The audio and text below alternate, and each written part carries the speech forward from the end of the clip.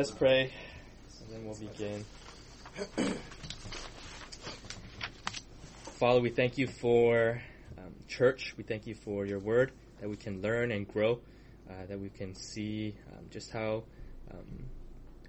hard it is to follow you, how sinful we are, but yet how gracious and loving and kind and gentle you are, and that you would save us and that you pursue us. And so we thank you for all these things, and may we have a good discussion here today as we learn about your commandments. We love you. We pray in your Son's name. Amen. Yes. What do you want me to remind you? Make sure you're recording. Okay. Yes, just counting. We're good. So TJ. There you go. Okay. So today, we're on the sixth word, and the commandment is you shall not murder, right? And so we're going to define the Hebrew word for this word kill. Like ESV, I think most translations use the word murder. I think the King James maybe uses kill. And so it was a bit ambiguous, but so we're going to define that, and then we'll talk about kind of interpretation of this law, okay? So the word in Hebrew it's ratzak, right? And so the idea was that the majority of the time it was meant that you were not to kill anybody, any human being, unlawfully, immorally. I guess murder kind of falls into that category, right? Any premeditated slaying of a person, if you have any physical killing of a person, right? But it can also refer to unintentional killing of another human through careless or negligent behavior, and that's in Deuteronomy 19, where it kind of shows some guy like holding an axe, chopping, and he accidentally like lets it go and like kills someone. Right? And so here though we're to say kill, I guess, is a bit too broad, because this commandment doesn't say that it doesn't prohibit all killing, right? So it never refers to any military killing or anything within the legal system, right? And to say murder, it's a bit too narrow, but for the most of the time, that's what it kind of entails. That's what it's getting at, right? So that's the word for ratzak. So you guys have any questions on that? I have a question. Yes. So is there another word for like killing? Yeah, I think there's Context then? I think there's like 8 different words for killing in the Hebrew, but it just depends on context and yeah. Okay. Yeah. So there are a bunch of different words for this type of killing, right? A different type of killing, right? Yes. So in grammar, there's a subject, verb, and then an object. Mm-hmm. And this is a verb. And my question is, what kinds of things can go in the subject and object? Like, is this human killing human? Yeah. Or like human killing animal? Human killing thing? Yeah. Human killing like institution, or like institution killing human? Like, what kinds of things fit in the subject and object? For this one, I think it's human killing human, but I think there are examples where like it talks about an animal killing a human, and so yeah. Is that a different word? I don't know actually. Okay. I'm not sure. I just know that there's different examples of that, but for this one, it's human killing a human. So you said there are 8 different words. I believe there's 8 different Hebrew types of words for the word kill. Yeah, but yeah, we'll have to look that up, do a little more research on that. Cool. And so I think within the Decalogue, I would say that we can argue that this commandment in the Decalogue is held to a higher standard than, for example, man-made laws, right? Like I think everywhere it's unlawful to kill someone just because people know it's wrong, right? But within the Decalogue, we can argue that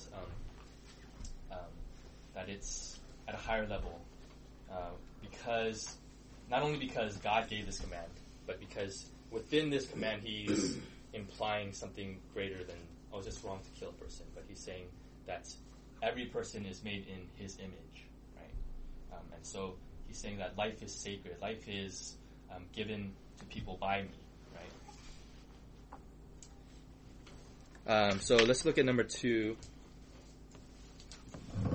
Why is murder prohibited? And this is basically, we can look at it like, how does God see and value human life, right? Why is it so important that we not murder? So Genesis 1:27, Tim, can you read this for us? So God created man in his own image. In the image of God he created him. Male and female he created them. Mike, can you read Genesis 9? Whoever sheds the blood of man, by man shall his blood be shed. For God made man in his own image. Yeah. So this is really important to understand, right? That man isn't, every single person isn't just some whatever person. Every person is the image, bears the image of God, right? God made man in his own image.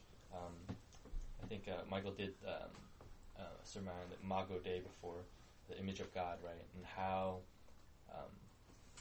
each person has this value given to them by God, right? And so that kind of levels everything for us, right? We can't say like, oh, we're here, we're better than anybody, wherever, like in poverty or whatever, right? So it kind of levels the playing field. All of us, every single human being created, even the killers and murderers and everything, they are all made in the image of God, right? And so God kind of lifts life, human life, to elevates it, right, above other created beings, right? Pretty straightforward. You guys have any questions? Just I'll comment that the Genesis 1:27 passage, there's a parallelism here in the word God, and God through the author chooses to say this phrase 3 times, and that's pretty important. Yeah.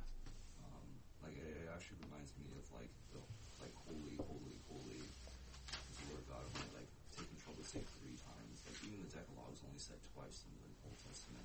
Once in Exodus and once in Deuteronomy. And the creation narrative is said twice. But there aren't many things said 3 times. Yeah. What's that 3 times? God created man in his own image. Once. Oh, wow. In the I didn't image notice of God, that. he created him twice.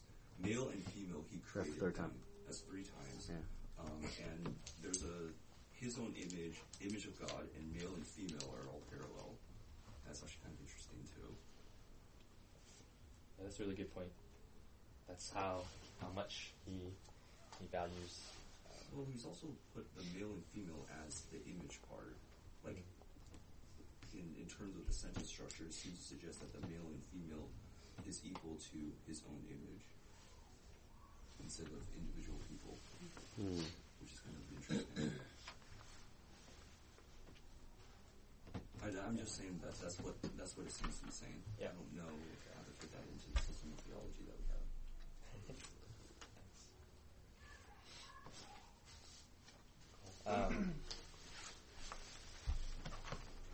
So let's look at how.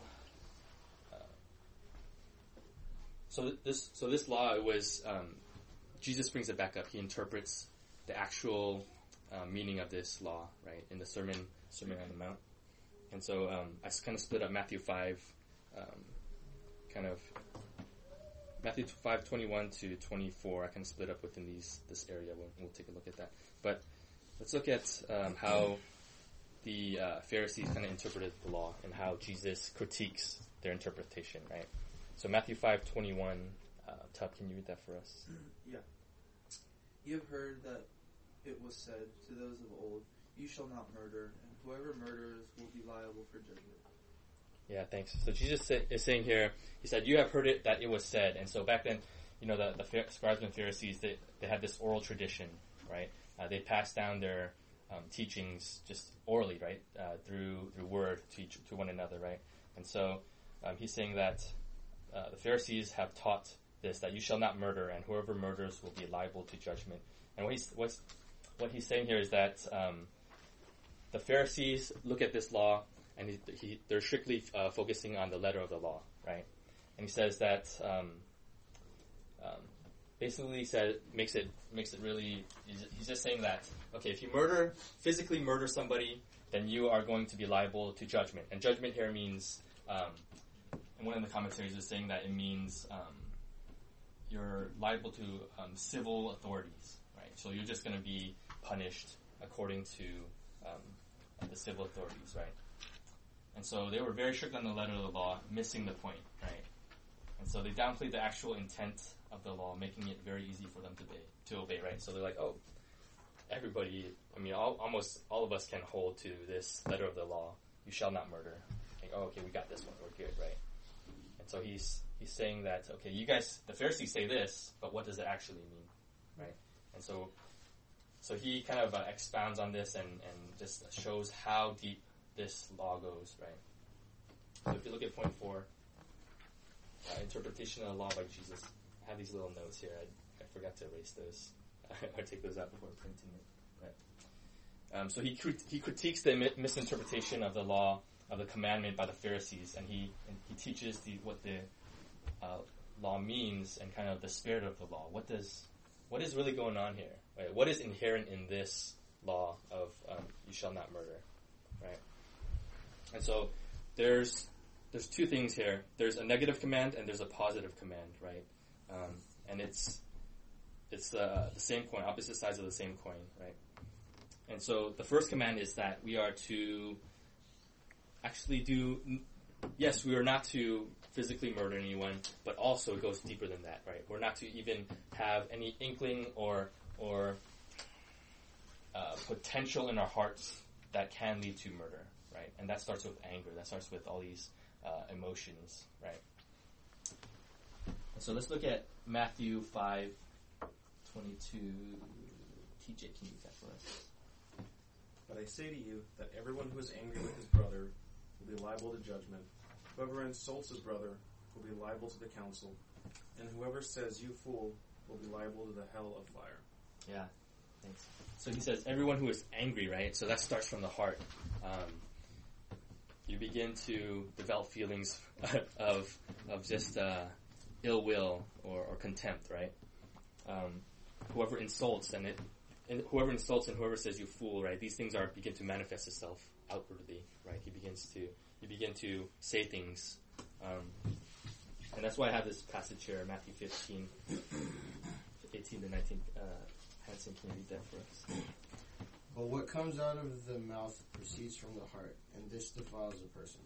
For out of the heart comes evil thoughts, murder, adultery, sexual immorality, theft, false witness, slander. Yeah, so it's crazy how it's really a heart matter here, right? It's really a matter of is there in your heart any seed whatsoever that can lead to physical murder, right? And we're like, oh no, we that would never happen, right? But given the right circumstances, would this happen, right? Would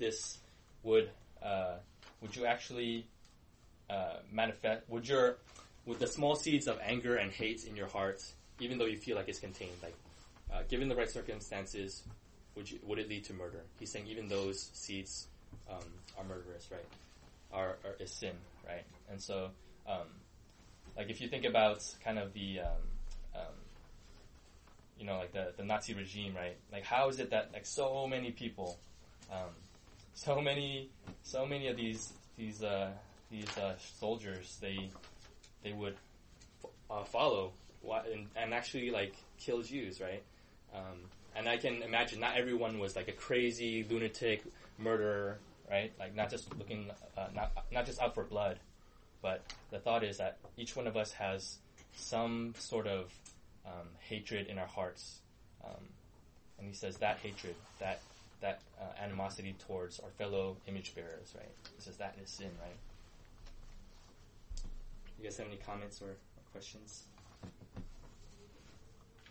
I find that the more unkind things that I do for someone, the more I dislike them, and the more kind things I do for someone, the more I grow to like them.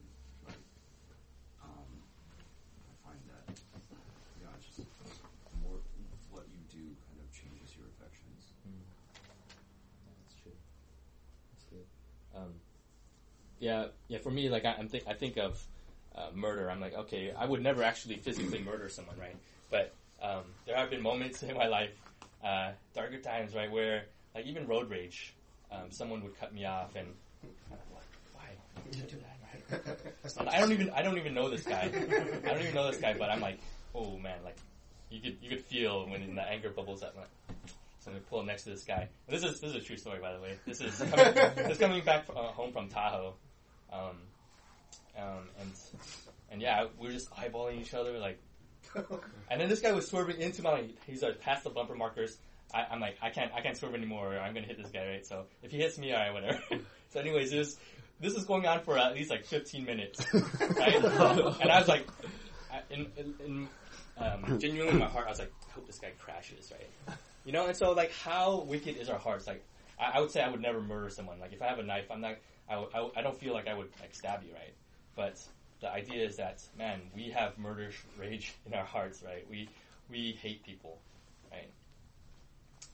And so, oh man, there's so many incidents in my life where it's like, yeah, I would never murder someone, but the idea of even wishing death on someone is bad, right? And I've done that before, and I genuinely meant it, you know? I was like, I would never be there to kill you, but I wish death on you, you know? And so, it's crazy how wicked our hearts are, right? Well, we could pose a different question and say, if you could anonymously kill someone with the press of a button, right? So you're not participating in the act of, say, thrusting, something sharp into someone else's body, but you flip a switch.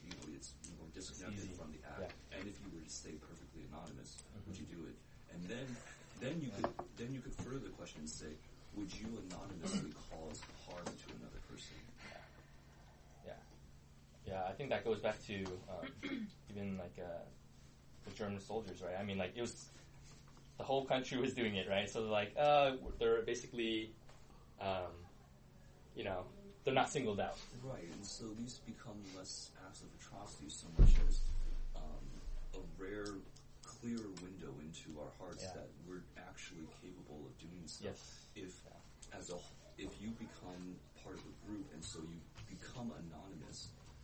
That this is very accessible for us, and so we have an individual and a social responsibility. One, prevent ourselves from doing such things, and also to prevent society from creating such opportunities for such things to happen.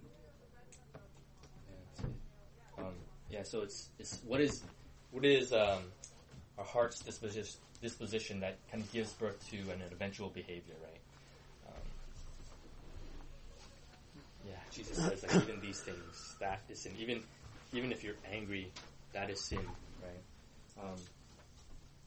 Martin Lloyd-Jones, he says, killing does not only mean destroying life physically, it means still more trying to destroy the spirit and the soul, destroying the person in any shape or form.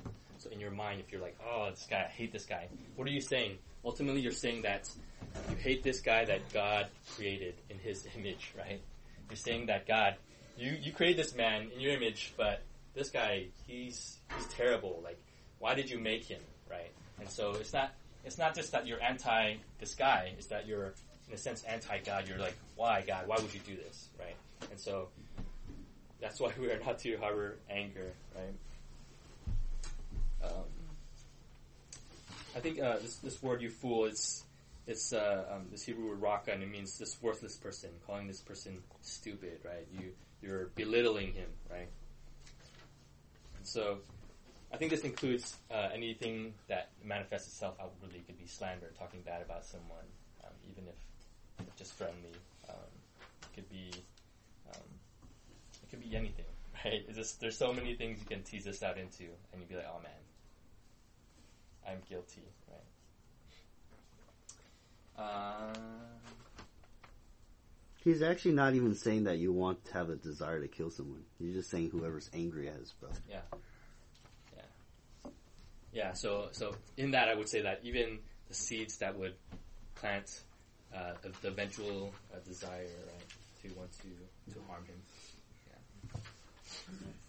At the risk of jumping ahead No, of that's fine. the thing, but Jesus got mad Yes. at people.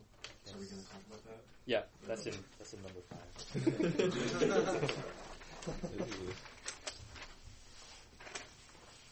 Cool. Any other comments, thoughts? The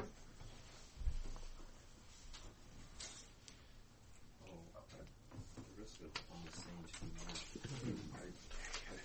I feel like all of this really can be teased out from kind of the creation and salvation narrative.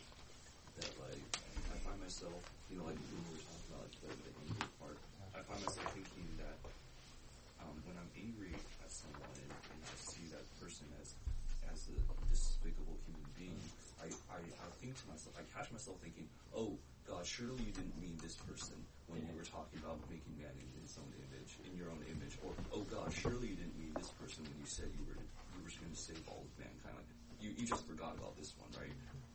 But so I catch myself disbelieving certain aspects of God or certain things that He said that He did. Yeah, I agree. I'm that way too.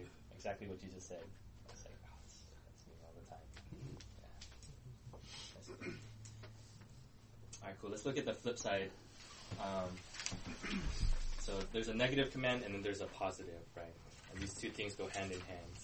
Not only are we to not harm people physically or even inwardly thinking of harm towards them, but we are to work to promote the safety, welfare, and sanctity of life, right? We're to love others, right? And so I think it's easy for us to be like, okay, this one I can work on. I can work on not harboring anger. Like, I'm good with that. But it goes much further than that, right? We're to actually to love people. And to love people doesn't mean just to be passive. It's to actually be active in our love towards people, right? So let's read a few verses. Matthew 5. Dom, can you read Matthew 5:23 for us? Yeah. So if you are offering your gift at the altar, and there remember that your brother has something against you, leave your gift there before the altar and go. First, be reconciled to your brother, and then come and offer your gift. Yeah, so Jesus here, he's talking about the importance of not having any animosity towards your brothers, right? It is in the sense that even there's a precedence of that over even coming to worship, right? If you come to worship God and you have this hateful feeling towards somebody, you have animosity, or you wrong somebody, God's like, dude, like, go fix that, man. Like, otherwise, why are you here in a sense, right? And so, we are not to leave relationships bad. And yes, maybe the other side doesn't want to reconcile, but it is up to you to do what you can to pursue and love this person, right? He says, be reconciled to your brother, right? And then come and worship. Leviticus 19, Kat, you have a paper? Sorry if you don't.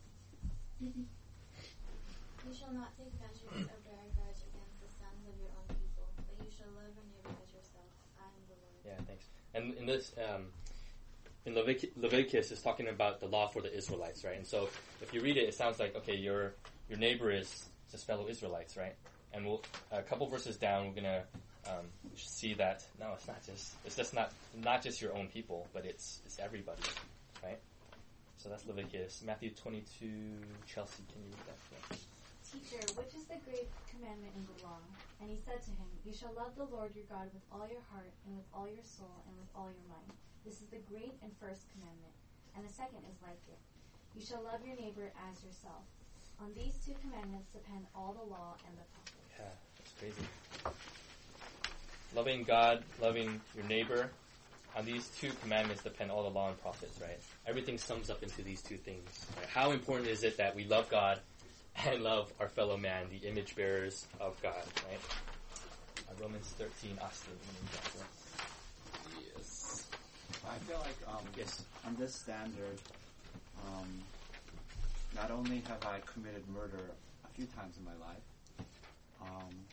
but by neglecting the positive command, I've committed murder against every single human being that I've ever come in contact with. Because there have been times where I refrain, withhold love, because I'm frustrated or I'm angry, I'm tired. And so it's a pretty damning requirement, because it means I'm guilty comprehensively every day, virtually every moment. Yes. Yeah, that's crazy.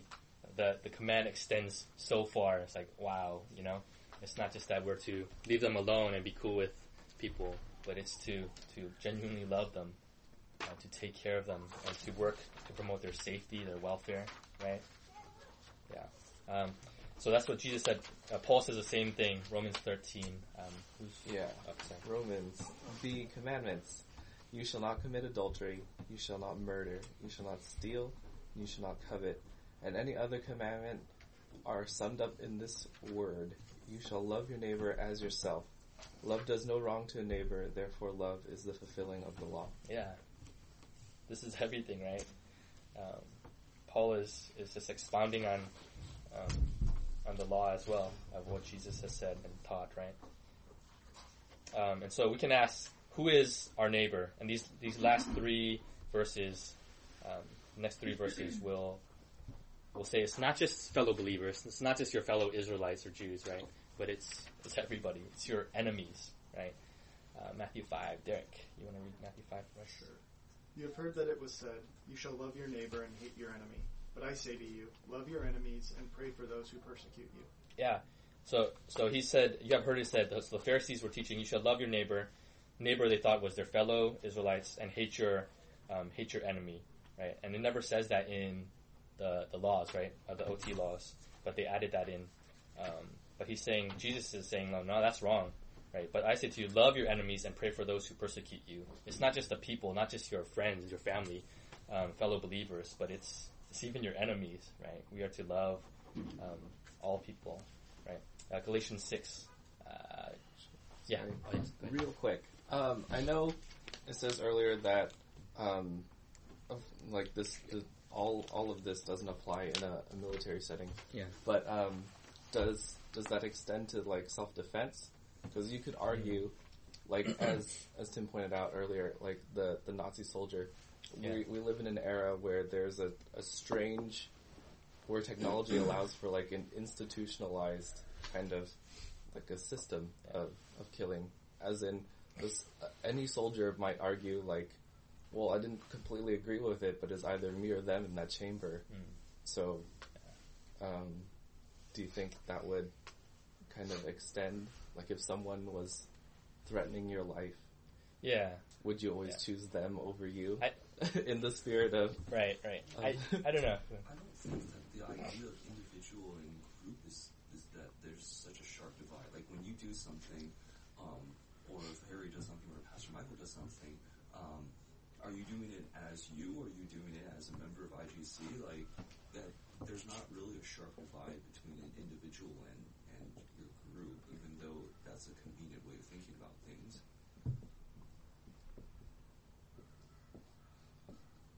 Yeah, keep going. Sorry. Has anyone heard a recent This American Life episode on this, where the guy was saying how a lot of soldiers sign up for a tour of duty because they want to experience the sensation of killing someone. Yeah. And so I think if you're a Christian soldier, it is legitimate right to kill people because you're a soldier. But I think you can still kill people in love, right? Because you're defending what is good and right. And even the act of killing it can be an act of justice, right? If it's legitimate combat, but I think basically like our motives are so twisted that even even in self-defense, there are like so many legal cases where like your life is in danger, but then you go crazy and you strike back far harsher than is legitimate to basically preserve your life. Yeah. Well, I mean, well, with the military thing, my understanding of the military thing is that it is very, very strict when you're authorized to use lethal force. Like, there's a chain of command, and the act of killing is very controlled because they teach both. At the same time, they teach the means to kill someone, but they also teach you to have the discipline to not do so unless you're ordered to. I mean, there is the aspect, there's a negative aspect. Yeah, that's what it is on the legal following orders. The legal paperwork. But it was interesting because they were saying, like, in the heat of battle, a lot of soldiers lose it. Yeah, take that moment, and nobody will say anything. See. So even if someone is like sort of surrendering, you can go ahead and kill them. It's kind of like that illustration you gave about that soldier in the Vietnam War, where he just like headbutts and that woman, right? Yeah. Well, I've not yet had a chance to read this book, but I think its thesis alone is very chilling, which is that it's saying that the military, right, trains people to kill other people, but also instills at the same time the discipline. But the thesis goes another step, which is to say that the ways in which the military does so is that as Harry said earlier, no one likes to instinctively take something and impale someone else with it, like up close, personal, like you can see them, you can see their reaction on their face. And so what they do is you distance yourself first. They teach you to shoot human-shaped targets far away, and then you bring them closer and closer and closer. And the thesis of the book is that the media employs the same methods without the discipline. It's really interesting. I don't know if you've heard of the Mir Guk rule during the Vietnam War. They used to teach soldiers to call all Vietnamese gooks to help them to kill them. But that's a whole other issue. I don't want to hijack that lesson, Harry. Good. Okay, yeah, hold on to that thought. This is a good conversation, but yeah, great. So we have a few minutes. Let's finish out what we're gonna go through here. Matthew 5. No, we read that already. Galatians 6, right? Derek, you read already? Jeff, can you read Galatians 6 for us? So then, as we have opportunity, let us do good to everyone, and especially to those who are of the household of faith. Yeah. So it's explicit here, right? He says, do good to everyone, and he says everyone, not just fellow believers, because in the next line, phrase, he says, especially to those who are the household of faith, right? So yes, we are to take care of those within our household of faith, our fellow believers, fellow brothers and sisters, right? But it says, let's do good to everybody, right? So it's clear, right here, right? Romans 12. Nathan, can you read this for us? Repay no one evil for evil, but give thought to do what is honorable in the sight of all. If possible, so far as it depends on you, live peaceably with all. Beloved, never avenge yourselves, but leave it to the wrath of God. For it is written, vengeance is mine, I will repay, says the Lord. To the contrary, if your enemy is hungry, feed him. If he is thirsty, give him something to drink. For by doing so you will heap burning coals on his head. Do not be overcome by evil, but overcome evil with good. Yeah, so it's clear here that we are to love our enemies, right?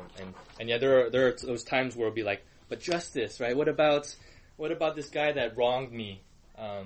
What's going to happen? It says Paul's saying here that we're to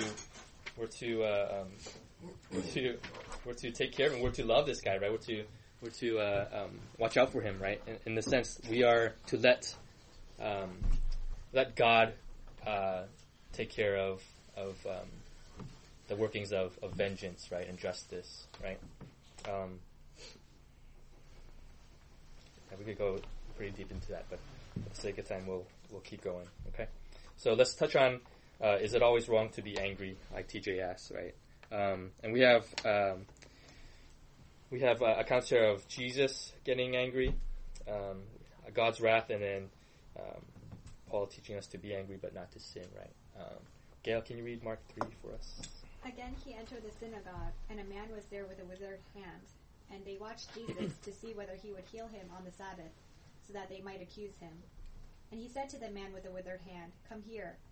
And he said to them, "Is it lawful on the Sabbath to do good or to do harm, to save life or to kill?" But they were silent. And he looked around at them with anger, grieved at their hardness of heart, and said to the man, "Stretch out your hand." He stretched it out, and his hand was restored. Yeah, so this passage, it was when they were questioning Jesus doing stuff on the Sabbath, right?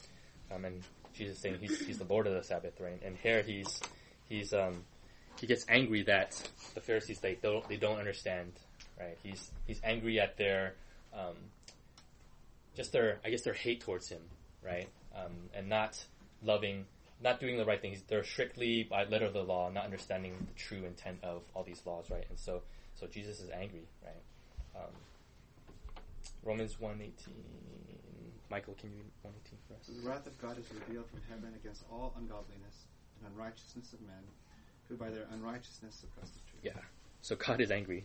We see it throughout Scripture that He does have anger. He does have wrath. Judgment is coming, right? But all these things are against sin. It's against unrighteousness, things that are ungodly, right? And then Ephesians 4:26. Ezra, can you read that for us? Be angry and do not sin. Do not let the sun go down on your anger. Right. So we see that it's okay it's okay to be angry in one sense, but we shouldn't be consumed by our anger. We shouldn't let our anger lead us towards sin, right? And I didn't put it down, but verse 27 of Ephesians 4 says, "Give no opportunity to the devil," right? And so the idea is that this anger, sure, there can be righteous anger. There's righteous indignation when you see harm and evil happening to just happening to people, right? We can talk about rape and murder and theft against lawfully innocent people, and we say, no, that's wrong. How can you do that? Why? Like, you can get angry at that, but we are not to be consumed by our anger, right? We're not to go out and go past the bounds of the law and do our own thing of hating this guy and wanting him to die, right? Or even up to physically killing this guy, right?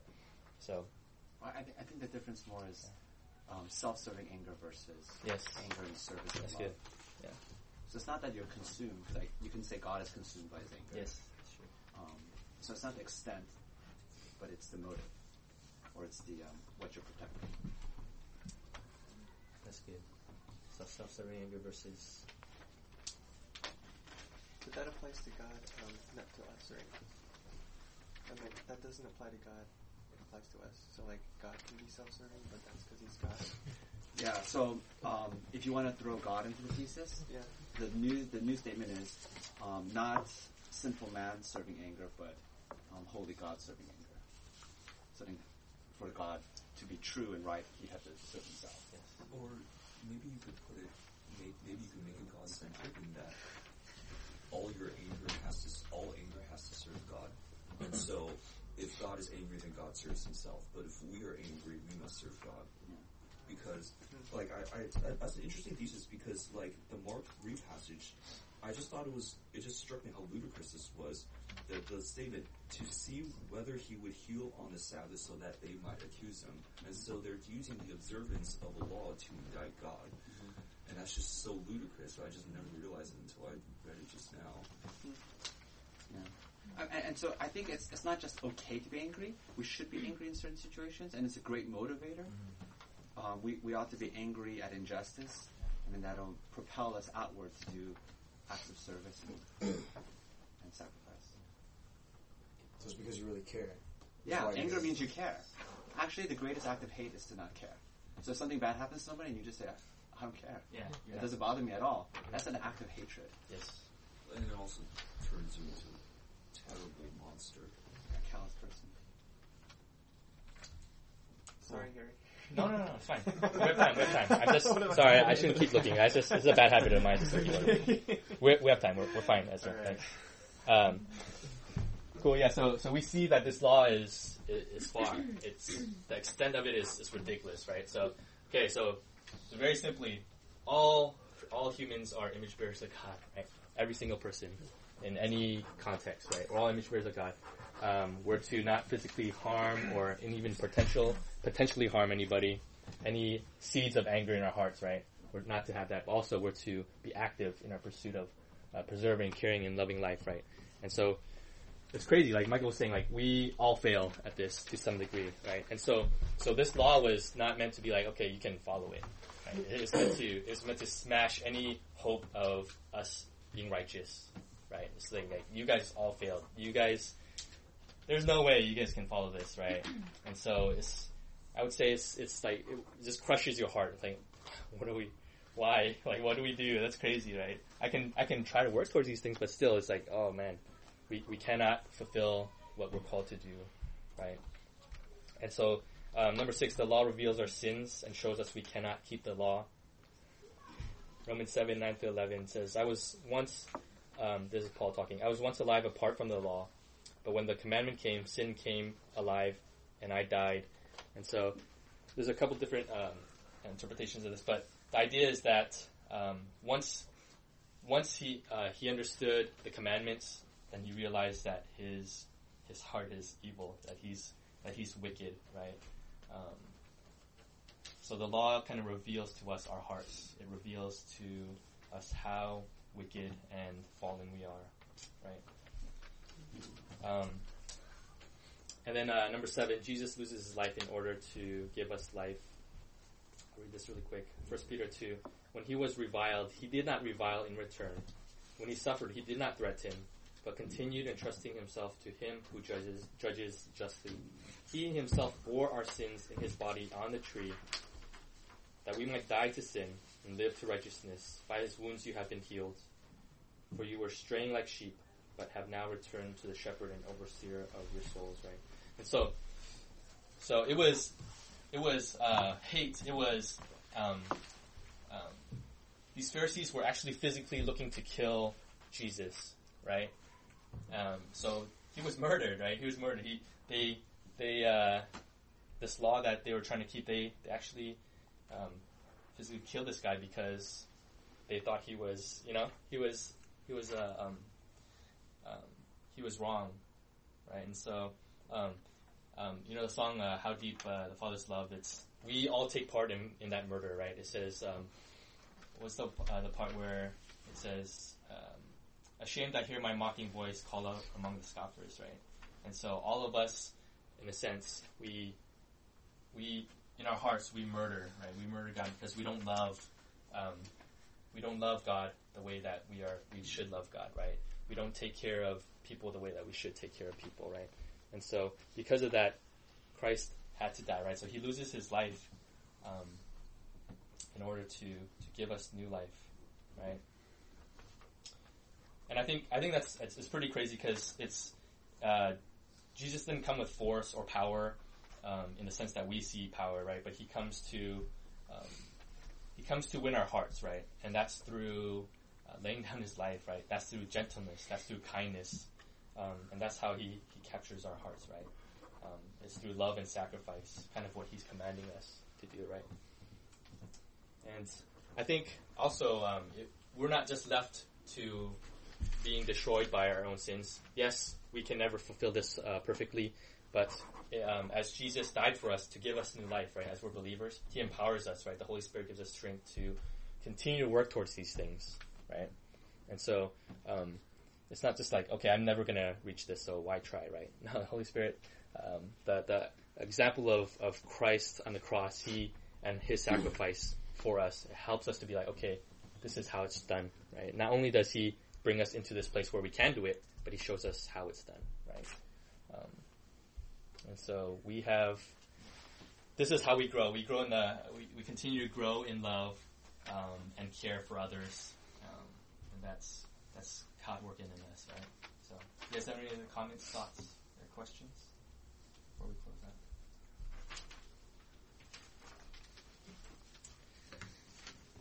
All right, let's pray. Oh, Father, we thank you that you are so good to us. Forgive us of our sins, of our fallenness. But we thank you that you cover us, that you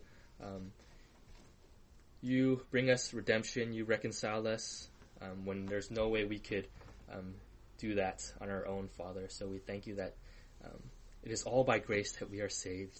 It is all by grace that we can love and pursue the well-being of others, to show them that how you love us, Father, and that we would just really care for your image bearers, Father, and we take care of one another, God. And so continue to convict us of this, continue to push us forward in growing in this, that we know that you give us the power to do these things, God, and so because you've done it for us, God. So we love you so much. Be with us as we worship today, and we love you. We pray in your Son's name. Amen.